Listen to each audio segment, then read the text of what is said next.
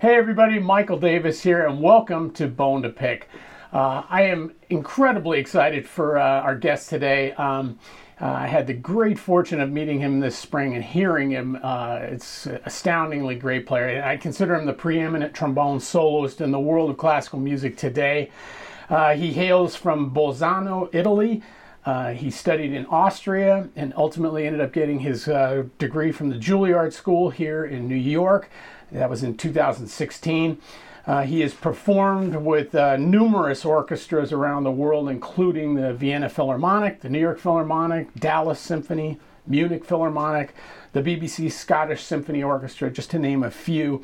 He has released 6 critically acclaimed albums as a solo artist. He was a prize winner at the 2019 International Tchaikovsky Competition in Russia. He's currently on a 5-month U.S. tour. We were so fortunate to get him. He was up at NEC in Boston last night, and he's going to be at Juilliard tomorrow.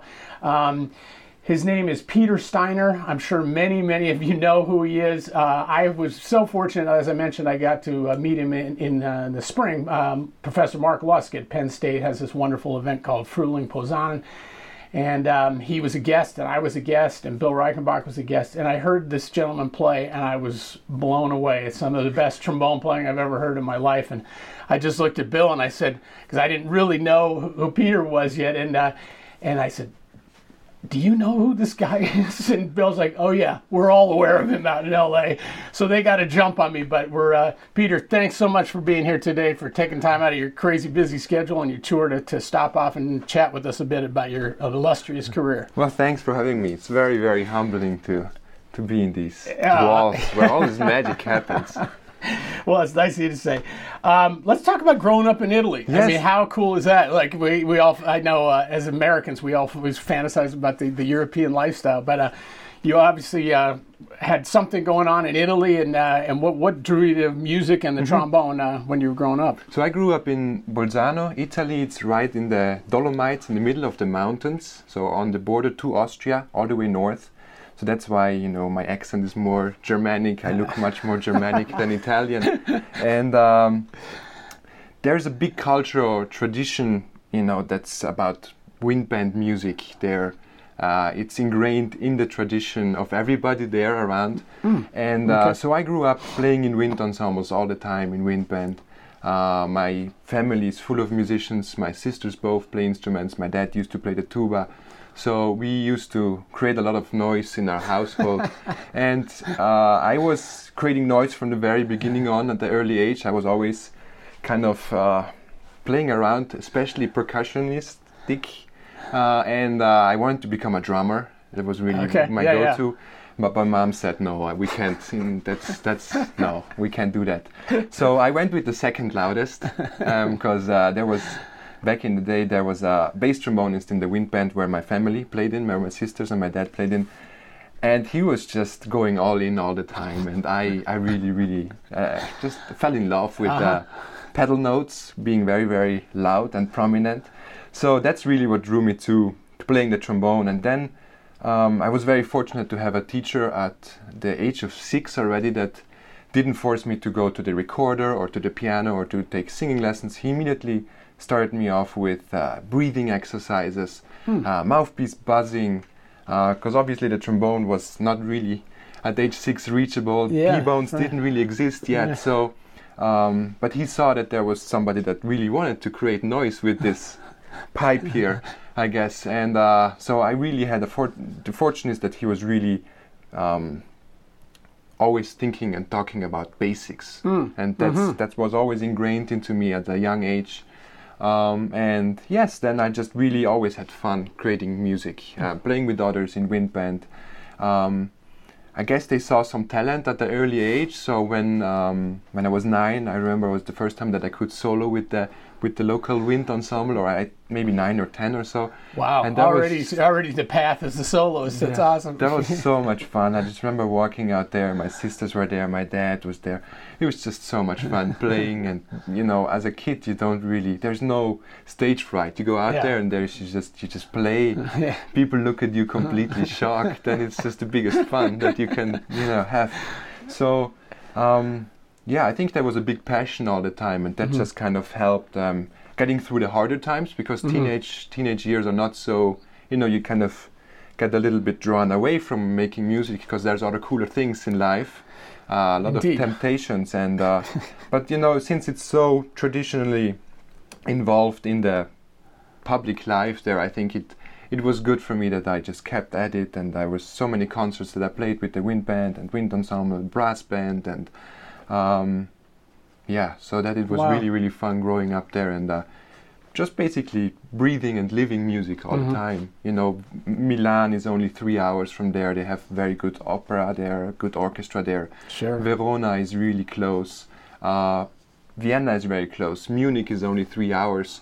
So all these major places, major cities with very big cultural impact, especially on music and arts, are so close by that there's very heavy influence in the region where I grew up. Yeah, that's awesome. What a great foundation and opportunities as a young person.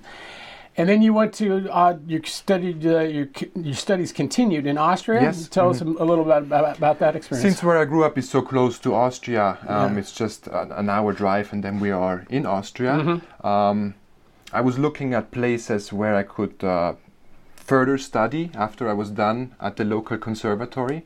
The one really cool thing about the European way of studying that is that you can attend a conservatory during high school already. So like something like Juilliard, which is a conservatory, they offer pre-college, but that's just once a week. It's just a Saturday event. And you can do that technically in Europe, just your regular studies already during your high school. So I got my first bachelor's when I was 16, which was really, really cool. I was, Wow. I did trombone classes, I did trombone choir, theory, and a lot of those things at a very young age. And then my parents thought that it's very valuable that I first finish high school before really just going for trombone, which was a very call. good call, good guidance. And then I had 2 years that I had. I was 16 when I finished that degree, so I thought I have 2 more years in high school. I should refine my playing before I then hopefully go and study with Mr. Alessi, because that was always my goal, my dream to be in New York one day and studying with him. So in the Munich Philharmonic, the principal trombonist, his name is Danny Bonvin. He teaches in Salzburg, which is 3 hours from my hometown. Okay. And by that time, my dad had retired already, so he was gracious enough to drive me there once a week or once every 2 weeks to have lessons and to do the theory classes and do all of that in one day, and then we drove right back home.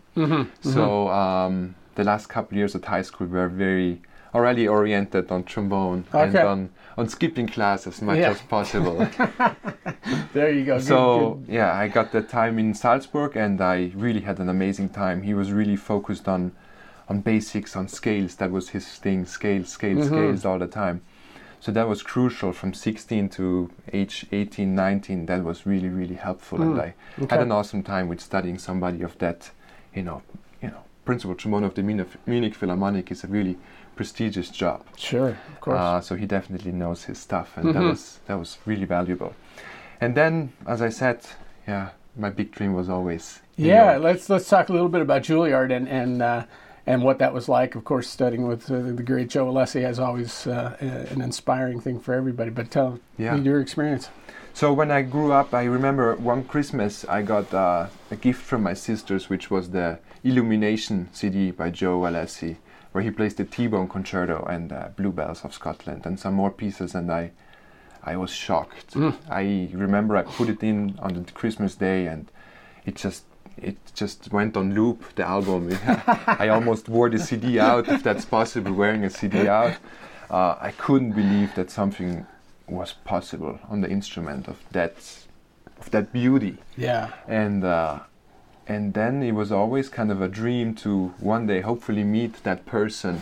Then the Juilliard audition happened, and luckily I got in. There were so many people auditioning, and I have no idea why and how I got in, but I'm pretty sure I know why, but we'll discuss that. But yes, it was very, very. So did you come to New York to audition, or was yes, there? Okay. Yes, I came here with my parents actually. It was their first time coming to the US. It was my second time because I came one time before just to check out everything and have a lesson with Mr. Alessi before the audition. And then we basically came over for a week of vacation. We did all the tourist things for a week, and then there was this one day, I remember it was a Wednesday, where I just escaped for a couple hours, and I went to take the audition at Juilliard, and then I came back to them, and yeah, they waited outside the building, and then we just went back to being tourists. Wow. So, there was not a whole lot of pressure on making it happen. It was just a dream, and I thought I would give it a shot, and then it worked out. Wow, that's great. So how many years were you studying at Juilliard? What do you mean? Did you get your bachelor's degree there, master's degree? At Juilliard, I did an undergrad degree. Undergrad degree, I wanted to start one more time fresh, and I wanted to get the full 4-year experience with Joe. Yeah. Because I thought, if I could have technically continued as a master's because I got the bachelor's already in Europe. Right. But I wanted to get the full experience. I wanted to have 4 years of training. Yeah, awesome. One of the things that fascinated me looking at your bio is your time in the Vienna Philharmonic. So I think you were 23 and you got the appointment for your position with Vienna Philharmonic. Is that concurrent with Vienna State Opera? It was the same. What was that like? And did that follow, I guess, right after Juilliard? Yeah, that was also very shocking. There were a lot of shocking events during those times, just one after the other. First, I did 2 years of studies with Joe. And then I remember it was the penultimate school day of my sophomore year. There was an audition at the Colorado Symphony, and I got awarded a 1-year contract as principal trombonist. So I was 21 years old, which was really, really shocking too. So I had to end my studies actually after these 2 years. I moved to Colorado, played 1 year there, and then decided to move back because I wanted to really refine my playing even more. Wow, okay. So then I did my 3rd year at Juilliard, where all my friends were in their 4th year, which kind of felt a little bit weird. And then in the middle of that 3rd year, the audition for the Vienna Philharmonic happened. The Vienna Philharmonic is / the Vienna State Opera. Oh, okay. Your main employee is the Vienna State Opera. The Vienna Philharmonic is kind of their side hustle, if you want to call it that way. Wow, interesting. I didn't know that. Okay. So they're a combined orchestra, if you want to look at it, basically like the Met and the New York Philharmonic combined. Coming into one. So they play orchestra every night, and then on top of that they have some Philharmonic concerts. Wow, okay. So there's a lot of people hired in that entire group, so there's a lot of constant rotation. Multiple sections hired. It's a big group. So that happened during my 3rd year at Juilliard, and then I just got a diploma. That's when I finished my time at Juilliard. I didn't really get the undergrad degree, but they gave me a diploma. Okay. And then I moved to Vienna, which was just mind-blowing. At such a young age, sharing the stage with musicians of that caliber was every day goosebumps in every rehearsal, in concerts. I had to pinch myself very, very often. Just, it was a dream come true. I bet, yeah. It was really. And traveling the world with that ensemble, I went on an Asia tour.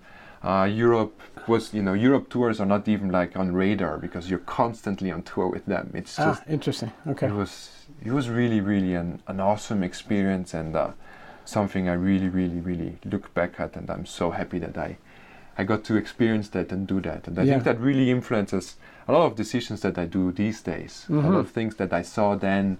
I met so many great conductors, soloists. I saw the best of the best on a daily basis at such a young age. Sure. And as a trombonist, you have a lot of time to analyze them.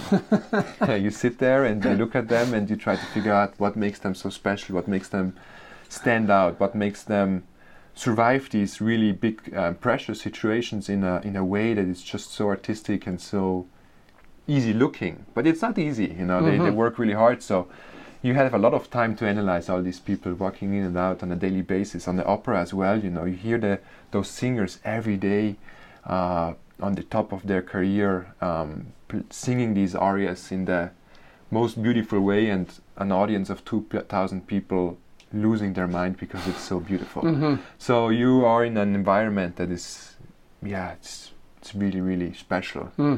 Yeah, unbelievable. Well, you kind of touched exactly in the direction I want to go. One of the things that I find, and we're going to talk about this at great length, but first of all, it's unbelievably hard to become a trombone soloist, especially in the classical world, and to sustain yourself as a solo artist. It's remarkable that what you've accomplished already, and you're still a very young man. Maybe talk about and you just touched on it a little bit, but your development and your desire to become a soloist. Because I think when we spoke at Penn State, I asked, did you consider just staying in the Vienna Philharmonic, even though I know it was a year position, but I'm sure you would have been in line for a full-time position if you wanted to stay. And you were, if I not to put words in your mouth, but I think you said, no, I really was thinking along these other lines. But so what was that like at the beginning when you decided, okay, I'm going to go for this impossible gold ring over here in the solo world? It was definitely very, very challenging in the very beginning to wrap my mind around it, and also to wrap other people's mind around it. I convinced other people that this is something that could be done and is something that you could financially make happen, but also sustain musically, and all of these different artistic perspectives that come into this are very, very challenging. And it hasn't really been done before, except I would say Mr. Christian Lindberg, who has been really paving a way for that solo trombone as an instrument. There have followed multiple more after that: Alain Trudel, Michel Piquet, Joe Alessi, Jürgen van der Rijn, Ian. But there's so many more that came after Christian.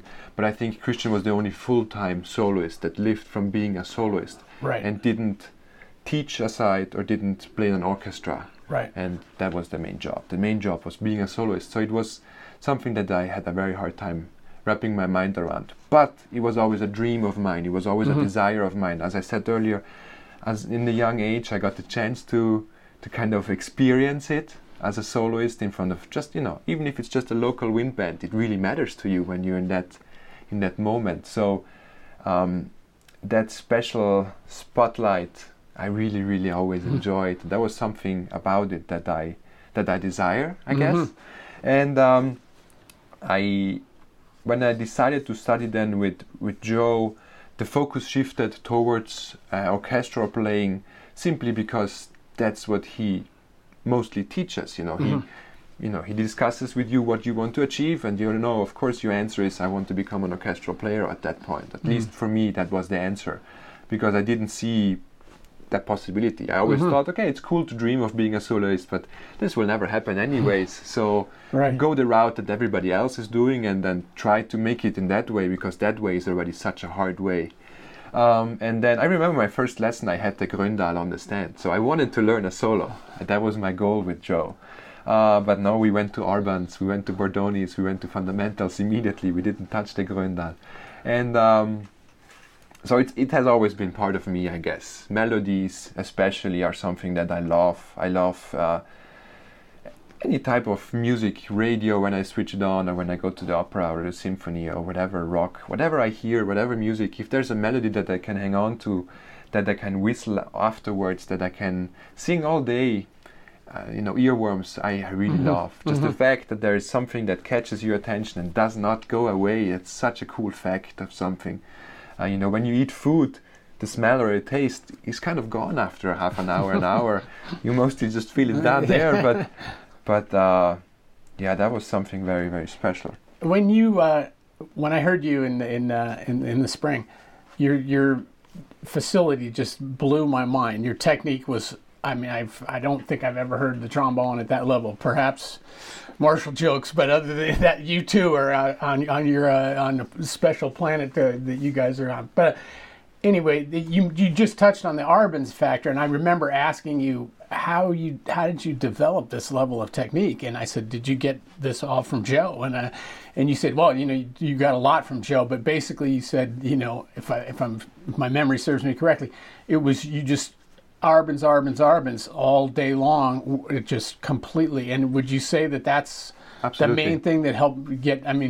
For those of you who don't, go get one of his CDs today, and you'll see exactly what I'm talking about, because the technique is it's mind blowing. But anyway, tell us about how you approach that, and because we all play Arbans as brass players, but not with that level of result. I think, to be honest, I think the only world that doesn't play the R-bands the way they are supposed to be are the trombonists. Because if you listen to trumpet players play the R-bands, they go really crazy at them. If you listen to tuba players or horn players or euphonium players, they do some crazy stuff with the R-bands. And I feel like we trombonists have kind of been a little bit behind on that. We have kind of kept it to the quarter notes and half note, kind of stayed in that realm and really analyzed that really well. And I think that's a really important solid foundation that we need. You need to have that really comfortable feeling on just executing this, let's call them easy techniques, half notes, quarter notes. It's very, very hard to make quarter notes consistent and exactly the way you want them. But I think that's a solid foundation that you need to have in order to then evolve, hopefully, your technique to a different level. For me, the most logical step when deciding to be a soloist was that I have to elevate my technique. Because when I listen to other soloists of other instruments, violin, piano, cello, the soloists are the ones that stick out. Those are the ones that have the best abilities on the instrument. That's the reason why they are soloists. So I thought I have to elevate my technique, and that's a constant endeavor. I'm fighting on it every day. I try to make the technique better and to just kind of keep polishing and keep refining and keep elevating it, hopefully.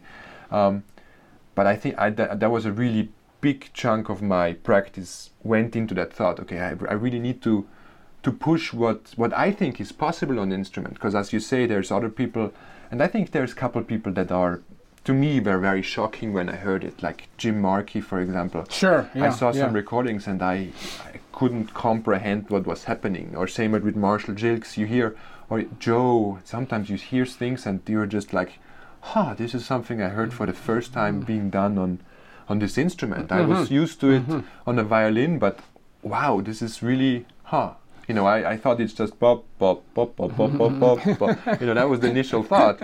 But there's so much more that we can actually do, that so many people have pushed for doing that. I think that was one of my main goals. I put a lot of time in it. I still put a lot of time in it. R-bands and scales, arpeggios, these fundamental aspects, finding the fun and love in them and polishing them to the fullest. When I sit down and I have time to practice, I sit down and practice scales. That's my go-to. I start and I just stay in one key and I go over first one octave, establish a comfortable feeling. Then I start to add the second octave, then I go all glissando, then just in all different crazy ways you can imagine them. I think it's very oftentimes we stay as brass players, as trombonists mainly, we stay in such boxes mentally, try to imagine what else is possible, listen to other instrumentalists practice. I listen a lot to, I go on YouTube and I just check out how different soloists, for example, violinists practice, because there's this great age of all this video content out there. You can learn from all of these different instrumentalists just by going on YouTube. And when you see how they practice those Paganini capriccios over and over and over, of course they have the technique then. We never really push our instrument to those limits. The limits for us trombonists is Arthur Pryor when it comes to classical trombone playing, I would say, and that's the extent that we go to. And Bluebells of Scotland is fun, but there's much more out there. If you just playing just a Bach cello suite is already so technically challenging, and we I think we trombonists, we just always stick to other things. I would say we have. So I think that was a big and is a big part of my practice, is to refine my technique and also be open for what is possible, because I know there's no limits. I think we can keep pushing them and keep exploring what is possible. That's a great way to look at it, and you've obviously pushed the envelope of trombone technique to a whole other level, so listeners are going to be looking at the trombone differently because of you. It reminds me of a story that Frank Rossellino, the great Frank Rossellino, told when he was a kid growing up. They said, how did you figure out how to tongue that fast? And he said his sister was a violin player, and she'd be practicing in the room next to him, and he would just mimic it on the trombone. Exactly, yeah. And kind of a similar mental approach that you're taking is that, wow, I'm hearing this from other soloists. This is what makes them such great soloists. This is what I have to do on my instrument to make that translate. Beautiful stuff. Let's talk about your solo records. I know I had it wrong. I thought it was 4, but it's 6. 6 solo projects, which is already, and you're a very young guy, so like lots to come for sure on that front. But tell us about some of them, and what's maybe your latest one, your first one, and your work with Constance, and just So recording albums has always been. Also, again, a dream of mine. I grew up with a lot of dreams. I always kind of dream big. I don't know why. That is kind of implanted in me, I guess. And I grew up listening to Joe Alessi CD, and I don't know, there's 30 of them. Mm-hmm. Then once I wore all of those out, I went to all the Christian Lindbergh CDs, and there is, 50 of them. So, there were these 2 gentlemen that were just producing so much content over those, years. But for me, it was all compact, because when I started to think more the trombone route, I was like, okay, now I'm going to get my hands on all of these recordings. So it was like an instant moment where I had like 100 new CDs that I basically, I don't know how I got them back in the day, but it was like, okay, these 2 gentlemen have created something. Maybe that's possible also for me one day. Maybe just one CD with my face on the cover, that would be something that I can't think of, but maybe it's possible. There was always just a little dream of things like that. So then, when I graduated from Juilliard and the Vienna State Opera, Vienna Philharmonic thing was happening, I just thought, now might be the right time to just do my debut CD. And I recorded it with friends that I was having a great time during that time and collaborating during that time with. So it was a project of heart, basically, and just kind of the first stamp of, this is a project that I have created, I've organized everything, it's just my first project, really, which was really fun. And then I met Constanze, and from there on it just kind of evolved into a crazy journey. We seem to release an album every year since we have met, and we already have kind of a plan for the next, 5, 6, 7 CDs in our head already, which is just crazy. But I guess we have found each other in our crazy ways together. And so the first CD Constance and I did was a program that we performed on our first world tour together. That CD is entitled Sapphire. Then we have created some very cool projects now during the pandemic, especially. I'm very lucky Constance is also an organist, so I can use her in that way as well. We have an album that's called Binary Star. That's all orchestral literature that was arranged for the 2 of us. So it's a very personalized project, all music written for us. We put a lot of heart into that project. We did a lot of work on that ourselves. And then during the pandemic we learned how to edit. Good for you. Video editing, audio editing. We really tried to get the best out of the time that was given to us by the pandemic. And then we produced 2 more albums now during the pandemic. One is a Christmas album entitled The First Noel, and then the last release of Constance and I together is the current program that we are traveling the world with. It's entitled 2022. We thought that's a fitting title for hopefully this new start. And then I also released recently an album together with the Szeged Trombone Ensemble from Hungary. So yes, it's really, really fun. I enjoy recording. There's something to it that is really, really super challenging, because you set your goals so high, and it's like you work towards it. And I feel like always in that preparation, in that work towards something, you learn so much and you push yourself to limits that you didn't know before existed. So I always love to set myself goals like these, like albums, releases. Also learning the editing process, which was a big goal. And we edited an entire CD, the entire project, the entire album 2022 was realized by the 2 of us. That's awesome. That's so cool to think of. And there's so much more to come. I have no doubt. I can't wait. It's going to be awesome. Well, let's talk a little bit about the tour that you're on right now, which for those of you go to Peter's website and check it out. It's pretty impressive what you're putting together just on this tour alone. I mean, this is the many more to come, of course. But talk a little bit maybe about the logistics of putting it together, because I'm sure just like it is in the jazz world, all the great jazz trombonists that we talked about, Marshall and Michael Deese and Ryan Keberly and all these great young players, when they go out to do a tour, they're hustling like madmen to try to get the dates booked, get hotels, deal with airfares, doing everything. And correct me if I'm wrong, you kind of manage everything yourselves between you and Constanze, and talk a little bit about what that's like, because that's a whole nother hat that you're wearing in addition to the virtuosic level playing. Now you've got to be business minded and an entrepreneur and all those things. Yes, that's a very difficult and especially tricky part of the entire business, because you would wish for somebody to do that for you, because that would just you could just focus on what you're good at. Yeah. And you have to learn so many new things. It's kind of a learning by doing, but it's a lot of email work. You have to reach out to a lot of people in order to get gigs. There's nobody waiting around for a trombone and organ or trombone and piano performance. So you have to reach out to a lot of people. You have to be good at networking. You have to be always, communicating with everybody that you meet and socialize all the time. Try to get to know everybody in the community and first of all, be a good human being so that they hopefully hire you.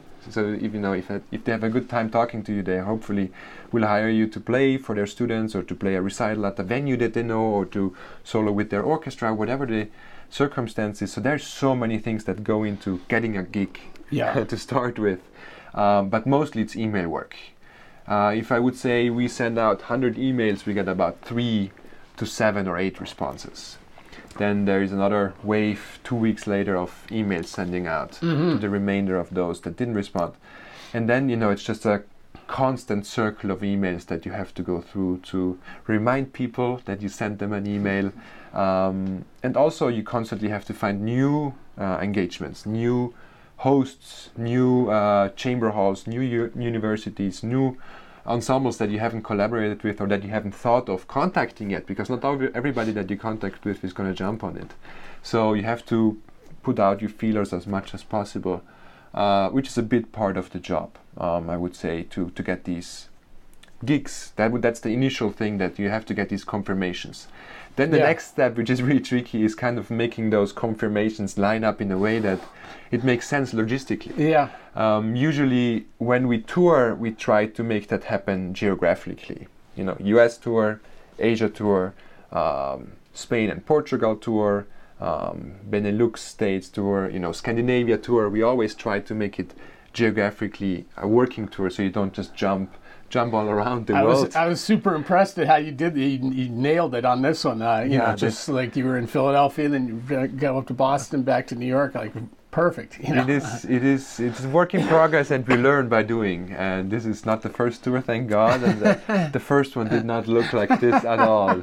That was Cleveland, then there was LA, and then there was Dallas, sometimes happening day after day. So it's definitely there's a learning curve happening. But it's it's super tricky to make that lineup then, that the dates kind of make sense geographically. And then the next thing happens, which is booking flights, booking hotels, booking rental cars. Because you can't always, rental cars is very, very crucial, because you can't always expect the hosts to help you get from point A to B and then from point B to C. Well, how do you get there? So rental cars all around the world, which is super fun. Hotels, which is a bit easier to find hotels, but sometimes you always have to find the hotels the closest by. You don't want to waste too much of your time. Flights have been becoming very, very tricky to book, super expensive, and a lot of connections got cancelled during the pandemic, so that's a big portion. So there's so many hours and hours that during a day go into thinking of all the logistics of a tour like this. And then, that planning happens usually about a year before the actual event. So right now, I'm thinking about 2024. Oh, okay. Wow. Okay. Everything sense. Before that, 2003, is pretty much fully booked in engagements, and hotel-wise, flight-wise, most of it is kind of the rough part is figured out. So now is already the planning of almost 2 years in advance. So you kind of get into the groove, and of course in the beginning it wasn't that way. We were just planning 2 weeks in advance, and But now the pandemic has also helped that we kind of booked way in advance, because we had this big tour about to happen, which currently we're on a four-month tour throughout the US, which is mind-blowing. Wow, it really is. It's to us as well. And after that we continue. Yeah. We go to Europe, we go to Asia, and then we come right back to the US. So yeah. Well, it's really impressive, and congrats to you guys for to making it work and making it work so efficiently. You know, it's a big part of a tour being successful is like not running yourself ragged just logistically. Yes. You know, all that kind of stuff. I know you're an artist with Con Selmer, and I know, I can't remember the gentleman's name that we saw that was with you at Jason Penn State. Smith, yeah. Yeah, yes, of course. And I would imagine you get some support from them and some help from them. We're going to talk about your signature trombone in a minute, but I would imagine that relationship is helpful that in terms of the certainly helps, touring. of course. And they have special dealers where they have a lot of trombones there, where they can create events or they can host us for concerts in order to sell more trombones at that store.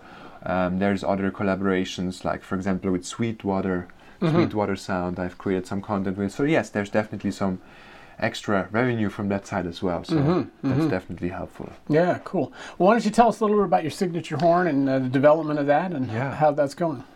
Another dream. So we just seem to go from dream to dream here.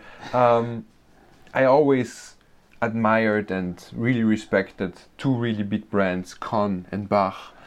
Every trombonist always talks about them.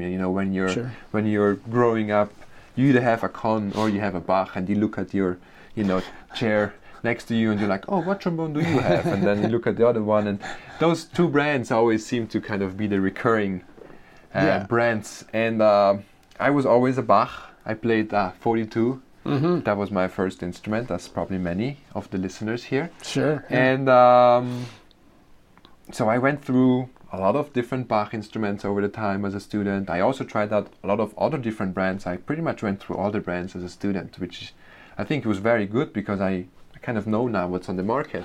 And I know how every brand is different from each other. And then when this opportunity came up to help them develop the artisan line of the Bach trombones, and then to create this signature model, the A47 XPS, I had to jump on it. I couldn't. Sure.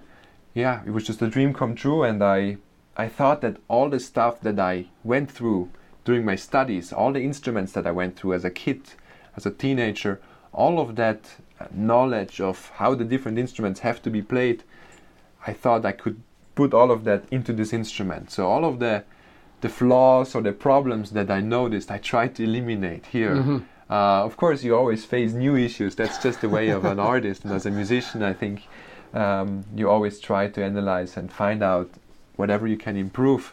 But that was just a dream come true, to create something with them.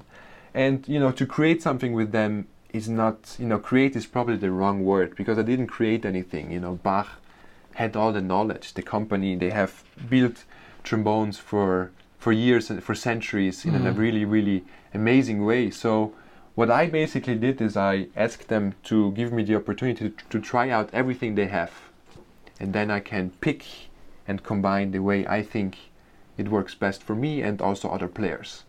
So I wasn't inventing anything, I wasn't creating anything, I just took what was available and made that fit for me, and also build an instrument that hopefully others also enjoy, like, and that it helps them just create their sound, create their voice, and enjoy their playing and have fun with it. So that was really, really a fun project. And it is a fun project. If I can ask you a specific question, the X that is made up from the F attachment there, what is that? What did that do? It's intriguing to say. I don't think I've ever seen an F attachment with that particular detail in it. Yeah. There's been a lot of different development, I think, with F attachment reps. Yeah. There's a couple others that have similar, like Chagall and Adams. They have similar designs. I know Shires has their own designs. We all have kind of tried to figure out a way to make it feel the best possible, I guess, for ourselves. And Bach has two, main sections of valve design. One is the large one, the open rep, which is kind of very extended, and I always felt like the instrument was very extended. It felt like I was never able to control it and kind of just be in charge of things. And then they have the other one, which is super compact, which is the traditional trombone they have, which many people start on. And I always, with that one, I always felt very comfortable, but I always felt like I couldn't bring that one far out enough. I couldn't extend that one far out. Okay. That one always felt a little bit too compact. So I tried to kind of combine these two ideas of extending and compact and create a middle ground of those, and combine the features of both ways. Yeah. That was the main idea behind the X-Rap. Then another big step, I think, for Bach was the introduction of the screw bells. Yeah. Because Bach has been known to be a one-piece bell. It is still a one-piece bell, but then after they make it a one-piece bell, they cut it and they put the screw on. So that was a really big change, but I think... What do you find, what does that do for you? Like, what is the qualities that come out of having the screw bell? I find that with the screw bell, you definitely can't just take any trombone that you're having right now and cut it and put a screw bell on, because that's going to throw off the weight ratio of the entire instrument. You know, instruments, they get balanced out in a way that they feel good. You certainly know that you have done a lot of instrument development, and there's a lot of thought that goes into how to balance the instrument correctly. So we did a lot of experimenting how not to throw off the entire, beauty of a Bach trombone by adding this extra weight here. So we did a lot of experimenting where we can take some of the weight out and balance it out quite correctly. So we have a lightweight bell here. And what I find with the screw bell is that I have a certain resistance point that I can always lean against on.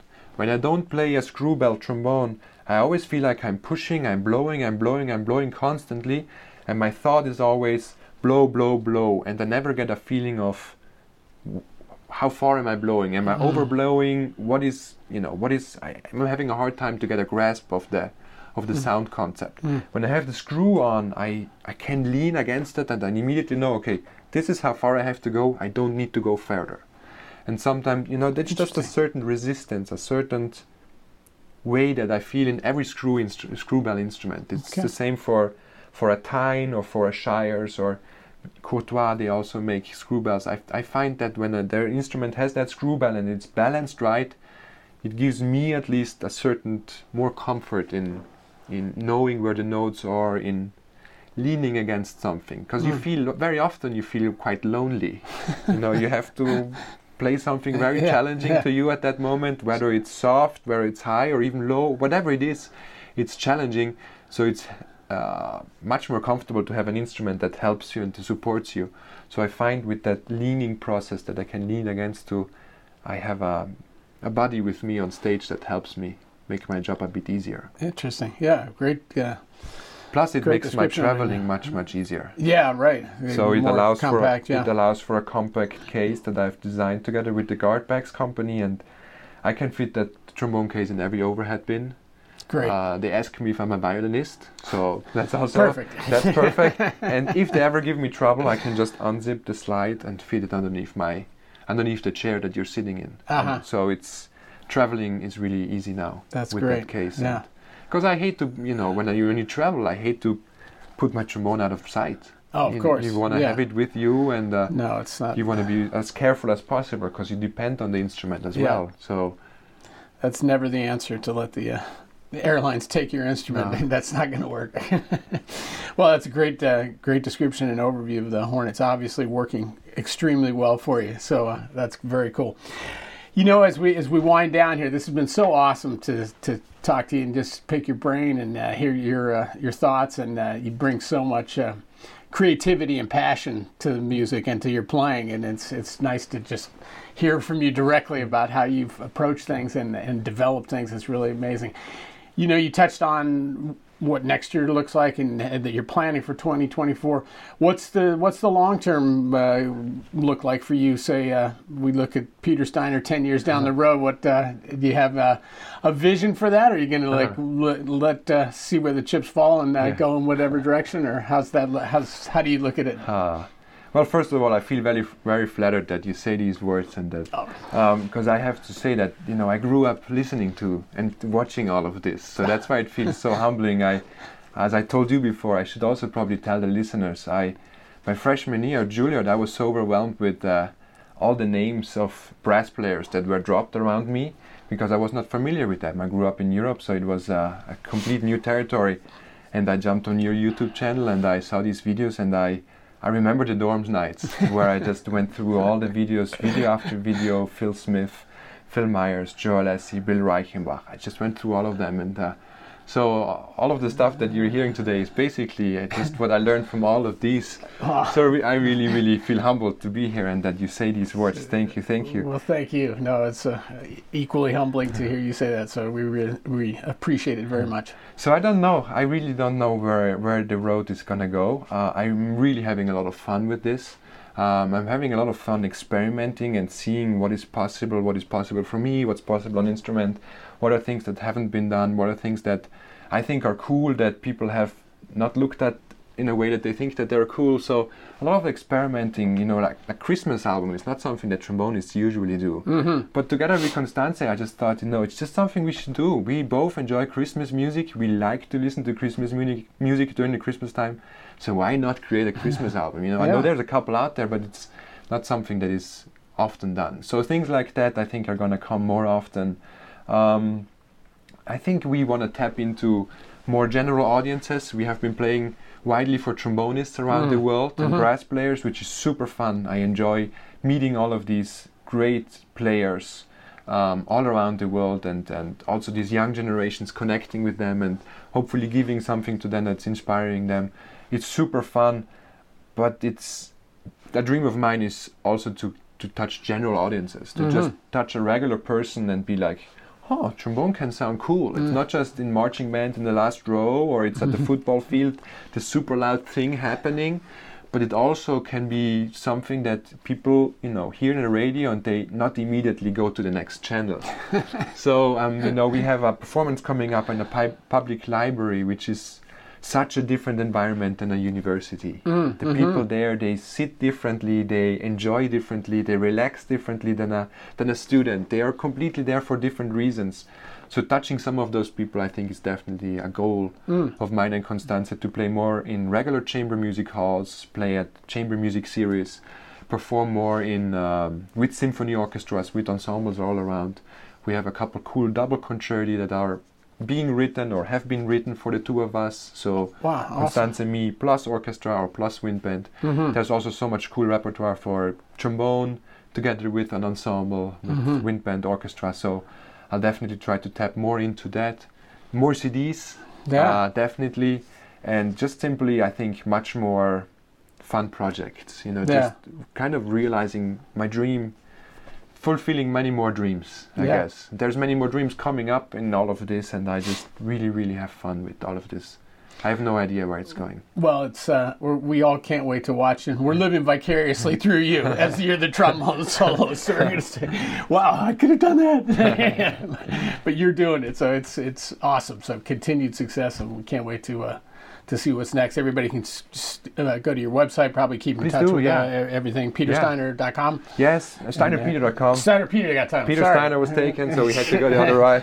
I like that. I liked it. It was the other way around. That's cool. Then all social medias, Instagram, Facebook, whatever. Yeah. They can reach me, and if they have any questions, reach out to me. One last question, and I was so impressed when we did the talk for Professor Lusk at Penn State and yourself and Constanze and Bill Reichenbach and I. The four of us were on a panel together, and you had such a great, which you do all just in general. You have such a great energy about you, but your way of able to inspire and translate what you've accomplished to the students, to giving them a way of it's possible. I use that all the time myself. And when you're dealing with any kind of playing, it's like you have to ask yourself, is it possible? And if you've done it once, then it's possible. You may not do it every time out. But at any rate, I found it really inspiring how you were able to translate that and impart that on the students. So I'll ask you one long way around to getting to the question.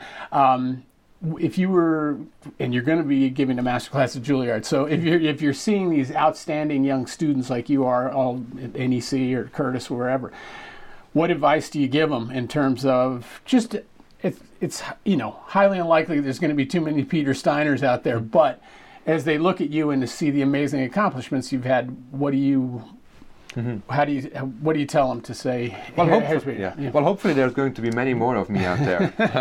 Not of me, but of people that do what I'm doing, because we need more. We need more trombonists, and there is more. There's so many. Jürgen is so active right now. Sure. Peter Moore. There's so many, and it's Chris Garfield. The list is endless. They're coming. They're popping out like mushrooms, and it's awesome. I love it. Yeah. I love that there's more competition. That it's good. It's good. Yeah. Many more people doing what I'm doing is a good thing. So I think that will just help elevate the entire community, the entire business of trombone playing. I think it will elevate that. What I tell them is mostly have fun with what you do. I think that is the most important thing in life. Life is too short to do things that you don't enjoy. Yes, obviously you're going to have times where you're not going to enjoy every minute of touching this instrument. Yes, it's the same with the relationship. It goes with ups and downs. But in general, I think you need to love doing what you're doing to have a fulfilled life. And then when you love what you're doing, you're going to invest a lot of time because it matters to you, and then you will end up being good. No matter what you do, you will end up being good in what you desire doing. If you want to become a very good teacher, if you invest a lot of time, you will become a good teacher. If you want to become good at being whatever you want to do, really follow your passions. I think that's the most important thing. Very oftentimes in my studies, I saw colleagues of mine that I don't know why they picked up the instrument in the first place. Maybe they were guided by their parents or forced or whatever it was, the circumstance that they picked up an instrument. I didn't see the love in them, in their connection with the instrument, and then that translated to their practice routine, that translated to their entire attitude to making music. It didn't mean so much to them. To me, it has always been a hobby, always a dream, and always my passion. So I obviously care really a lot about it, and I care about how I sound, I care about my posture when I play, I care about all these things. So I think it's really important that you love what you're doing. If you don't love it, if you don't love trombone, go do something else that you really love doing, Yeah, sure. I think we don't need more trombonists that don't love doing it, that are just doing it for the wrong reasons. So I think that's really, really crucial, that you really ask yourself, what do I enjoy most doing? Except maybe not doing anything, because it's also really fun not just to hang out and chill and relax and spend time with friends and family. That's a really, really fun distraction. But find out what your purpose, your goal, your passion is. I think that's very, very crucial, and that will then help you. Because trust me, there's many moments where the career feels like it's going up and down, and then performances don't go as well as you want them to. So there's a lot of ups and downs. You can't always give up when it just goes a bit down, because there's always the passion that will bring back the love for it and will open your eyes again why you're doing it. So I think that's really, really crucial. When you look at so many of the most successful people in the industries, they really love what they're doing. I think Joe really loves what he's doing. Without that's question. Why he's putting in all this time, and it's making him happy, and that's why he's the greatest. So I think that's really, really important that you love what you're doing. I think I really I saw that from Joe as a big inspiration always. And I think then when you find what you love doing, you have to really establish a work ethic. Joe really always works so hard, and I work really hard on all of this. The entire business aspect of all of this is hard work. So you need to get to grinding, you need to get to work. Things don't just come at you. That's not how the world runs anymore. So find what you love doing, and then get to grinding. And find the fun and love in that grinding, because it's fun. There's so much fun in the practicing. I think that is really, really crucial. Yeah, that's awesome. Well, that's great advice, and the inspiration that you got from Joe, you're giving to the next generation right now. So we sure appreciate it. I hope everybody enjoyed today as much as I did. It's just so wonderful to get a chance to talk to this amazing artist. And check Peter out at steinerpeter.com. He is going to be doing a Hip Bone U lesson, so definitely check that out and hear this just remarkable instrumentalist. It's really incredible what he's playing and accomplished in all the aspects of his career. Peter, thank you so much for coming today, and best of luck with the rest of the tour. And we will see all of you next time on Bone to Pick.